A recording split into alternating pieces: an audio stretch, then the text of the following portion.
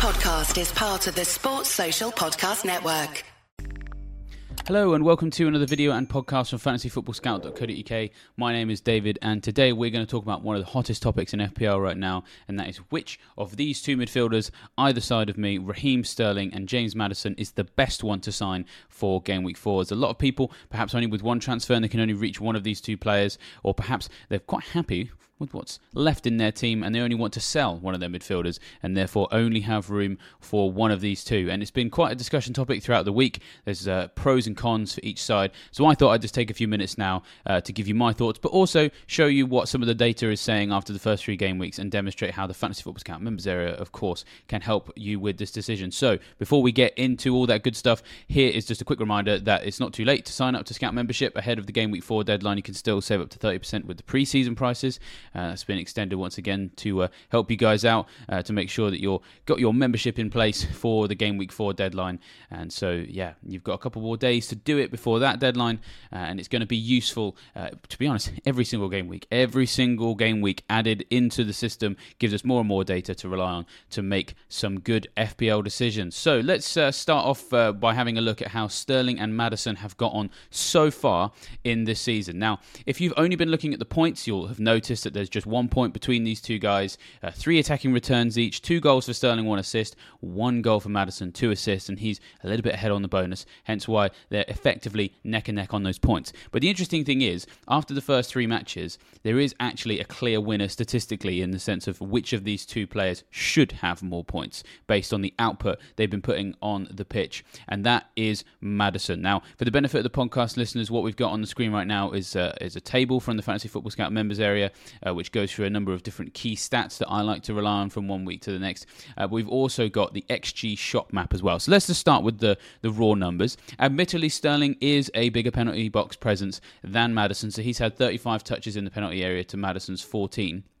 However, in terms of actual output and relevant output to attacking returns, we've got Maddison having created 9 chances, so has played 9 key passes, which is more than double the 4 that Sterling has played.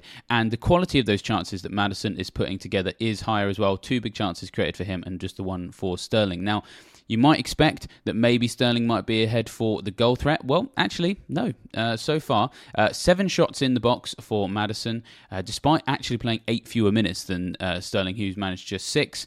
2 big chances each that they've been afforded by their teammates, and Maddison is the more accurate with 4 shots on target, Sterling with 3 shots on target. Now, goal conversion at the moment is, of course, in Sterling's favour because he has scored twice, and historically, you'd have to say he was a more reliable shooter when he was in his Man City days for sure, but of course at the back of people's minds is probably last season at Chelsea where he did struggle to find the net. So is that goal conversion rate sustainable? It's hard to say. 12.5% goal conversion for Maddison is a bit lower, of course, but perhaps with the higher volume of shots and shots on target, maybe that's going to factor into that a little bit. And he's still getting returns. That's the main thing. Now, the crucial stat here, of course, is the expected goal involvement. And Maddison is actually quite far ahead of Sterling on this one. So far, Sterling should have been involved in 1.46 goals. He's been involved in 3, so he's overperforming by about 1.5 goals so far. Maddison should have been involved in 2.89 goals. Of course, has been involved in 3, so he's only overperformed by 0.11. So he is producing on the pitch a sustainable amount of attacking returns based on how many goals he should have been involved in and how many goals he is involved in, whereas at the moment Sterling is overperforming a little bit. Now, it is early in the season. I always like to say that this data is a small-ish sample size, so it's hard to say at this stage whether or not that larger overperformance from Sterling is either based around him being fortunate at times, or if he's a sort of player who has the ability to overperform against his XGI consistently. Now, in the past, we know he's been able to do that because in the past he was considered a world-class player, and I'm not in any way trying to take that away from him, but of course it has been a tricky few years for Sterling since he left Man City and of course is now at Chelsea. So it's hard to tell whether or not that ability to overperform against XGI on a regular basis is still there, and we're not going to know the answer to that question until we've seen a few more game weeks. which in my opinion right now gives a little bit of an advantage to Maddison, because at the moment he's performing in line with what his XGI is right now. Now we've also got these maps on the screen as well, and they sort of help demonstrate that it's also the goal involvement, the expected goal stats for Maddison that do look nicer, because visually as well we've got a higher concentration of bigger XG shots in the box right now than Sterling, which does factor into that expected goal involvement. So it's not just the additional assist potential that Maddison's got. Please don't see him as an assists-only man. He is someone who is offering a lot of opportunities to find the back of the net. So, and this graphic just helps visualize that for anyone who prefers a more visual demonstration of some of these numbers. Now, what we've also got is the key passes map as well. As you can see, again, higher number of these for Maddison. But interesting enough, it is worth pointing out that Sterling does seem to create more chances in the penalty box than Maddison, even if he's creating fewer of them. Maddison is still creating the higher quality chances, but Sterling is still creating those chances closer to the goal. And the kind of recurring theme here we're going to discover is I don't actually think either of these options are bad. It's just a case of, I think they're both good. I think if you can own both, that's brilliant.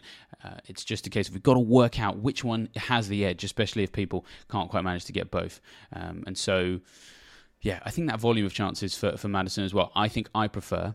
But I can understand why people would be excited by the fact that Sterling is creating more chances actually in the box. Now let's move on to the fixtures now. And again, apologies, Sterling fans. Maddison, I personally think, has the advantage here as well for two reasons. We're going to talk about short-term and we're going to talk about long-term. So we'll start with short-term, and what we've got on the screen at the moment is the season ticker, the Fantasy Football Scout season ticker, sorted by attacking potential over the next 6 game weeks. And to be fair, both Spurs and Chelsea are very much up there for difficulty of schedule. Spurs have the second best attacking schedule for the next 6, and Chelsea have the third best in the league attacking schedule over the next 6. And of course, Luton are top, but we're probably not all that interested in their players. So in the short term, they've both got good fixtures. But even in that short term, Spurs do have something of an advantage because, of course, they're one place higher on that season ticker. But, of course, the season ticker difficulty schedule is sometimes a little bit in flux at the start of a season. And what can be usually more useful is assessing the defences of the teams they're about to face to test whether or not the season ticker is giving an accurate, true reflection. And, of course, the season ticker is updated with those difficulties as we go. But this is just a bit of an insight to people in terms of how that is achieved. And so far, the 4 worst defences in the Premier League after the first 3 game weeks for expected goals conceded are Fulham, Luton, Burnley and Sheffield United. Now, if you go and sort a lot of tables right now, just for raw numbers like big chances conceded and just raw expected goals conceded, Burnley and Luton aren't going to feature very highly because they've only played 2 games, which is why on the table that I've got here on the screen right now, I'm using minutes per expected goals conceded, so that we're looking at the rate at which they're conceding XG rather than necessarily an overall raw accumulative total. And so minutes per expected goals conceded, Fulham have the worst, Luton have the second worst, Burnley are the third worst, Sheffield United are the fourth worst. Now those 4 teams, Spurs face all 4 of them in their next 6. They've got Burnley in game week 4, Sheffield United in game week 5, Luton in game week 8, and Fulham in game week 9. Now, admittedly, we've got an Arsenal away game in game week 6, and we've got a Liverpool home game in game week 7, which doesn't quite doesn't tap into those bad defences as much as we'd like. But of course, Liverpool struggling for clean sheets, have done for a little while now, and Arsenal as well, not exactly a reliable defence. So I think people will be happy to have a Spurs attacker in those 2 particular games, especially if it means having one in place for facing what is right now the 4 worst and most obliging defences in the Premier League. Now, let's compare that with Chelsea. Yes, fine, they don't have Arsenal away, Liverpool at home, slap bang in the middle of the next 6. They face Arsenal at home in game week 9, so Arsenal is still going to be in that schedule. But the thing is, Nottingham Forest, I think, is a good fixture, but what we can see here is Nottingham Forest, not in the worst 6 defences for minutes per expected goals conceded. They're actually in the top half of that, Forest. They're doing much, much better for stemming the rate at which they're conceding XG this season than they were last season. Then we've got Aston Villa in game week 6. Again, they're also in the top half of that particular stat, as are Arsenal. Now, it's not all bad, though. It's not all bad because Bournemouth are actually in the bottom 6 for that rather than the bottom 4. And, of course, Chelsea do get to face Fulham and Burnley as well. So, of the 6 worst XGC minutes per XGC teams in the Premier League so far. Chelsea get to face 3 of those over their next 6. However, Spurs get to face all 4 of the worst 4 in that run, which I think just gives that slight edge to Spurs. And of course, the location of the Arsenal game in Game Week 6 I think is also quite important, because Arsenal now have just 4 clean sheets at home in their last 21, and arguably worse at keeping clean sheets at home than they are away from home, based purely on the fact that they're a bit more open, because they like to sort of dictate possession, and that sometimes leaves them a little bit exposed. So there's definitely opportunities for Spurs in those particular games. So that's the short term. I think Spurs have the edge in the short term. In the long term, it's not even close, to be honest. It's really Spurs that have all the appeal for a longer period of time, because if you sort the season ticket for attacking potential between game weeks 4 and 13, then Spurs are top of the league for that.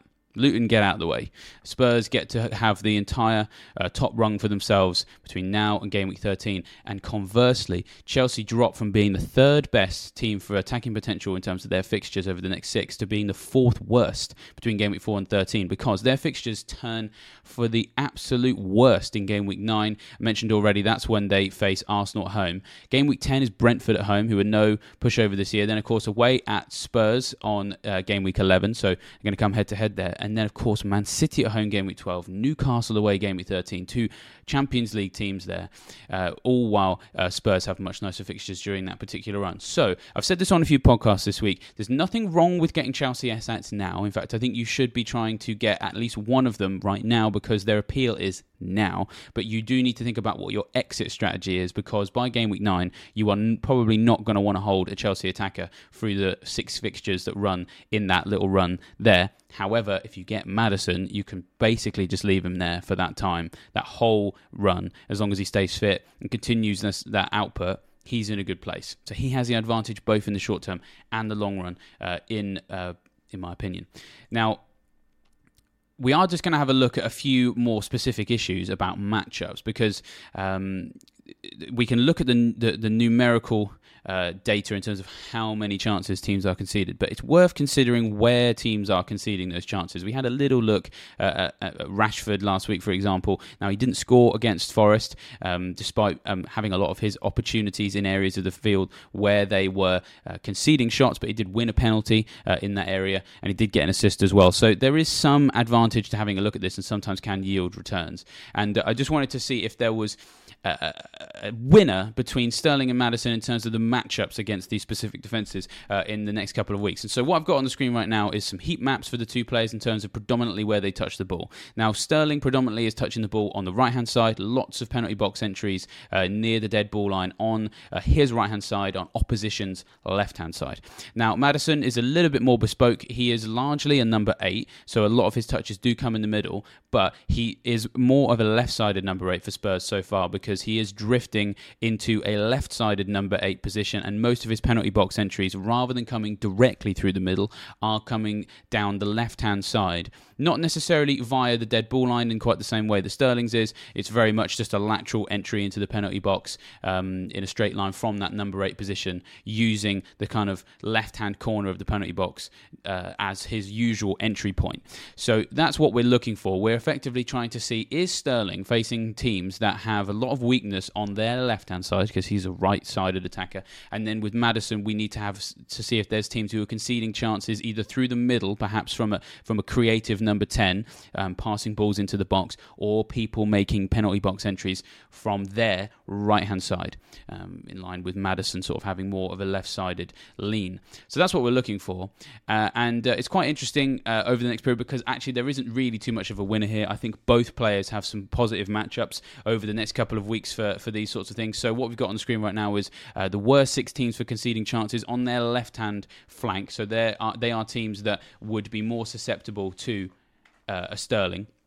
And on the bottom of the screen, we've got those who are more susceptible through the middle as well. And so going through those fixtures again for Spurs and for Chelsea. Spurs, they've got Burnley away next, and they are a joint weakest through their middle and down their left. Then, although they're not in either of these charts as being one of the worst teams for that particular stat. Sheffield United are worse on the left, so that doesn't really help Maddison. That's going to help right-sided Spurs players. But Arsenal and Liverpool, both weakest through through the middle, whilst not being the worst centres in the Premier League, that is where they're weakest, and Liverpool are sort of joint weak through their middle and through their right-hand side in terms of the number of chances they've conceded in that area of the pitch. That does also benefit Maddison. So when we were thinking about those fixtures and how those Arsenal and Liverpool games in the middle are a little bit of a fly in the ointment for Maddison's really nice fixtures, well, not necessarily, because Arsenal are at their weakest through the middle, which is where Maddison operates, and Liverpool are at their weakest both through the middle and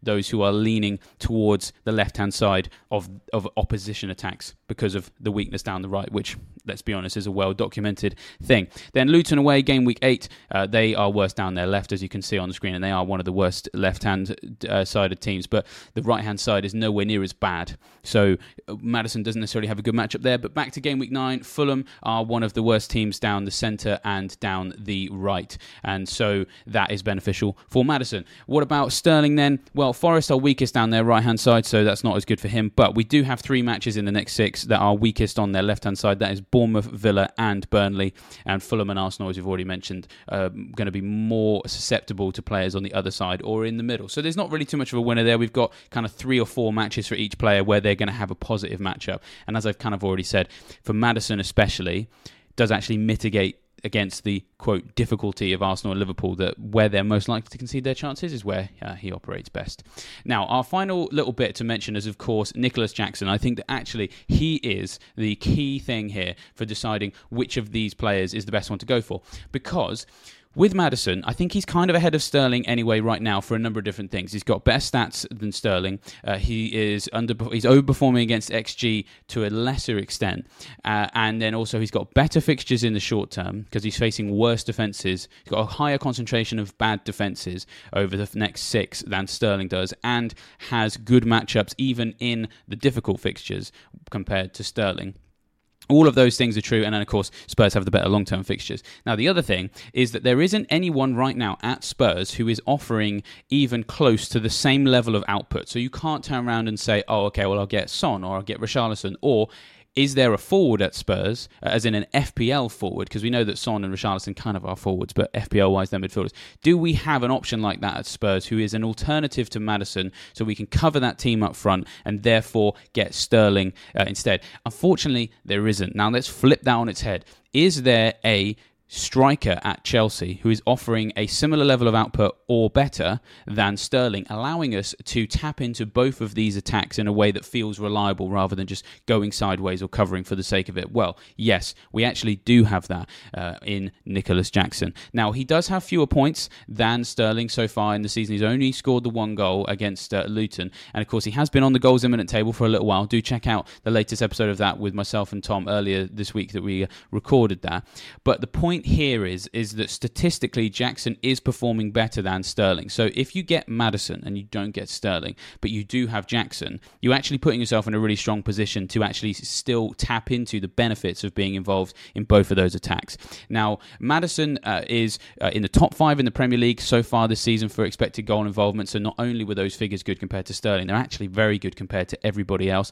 Everyone above him on the XGI right now is a penalty taker. So you take the penalties out of that situation. Maddison actually goes to second for non-penalty expected goal involvement. So he's in a fantastic place. Now, it's also worth noting that only 2 places behind him in the top 7 for expected goal involvement after the first 3 matches is Nicholas Jackson.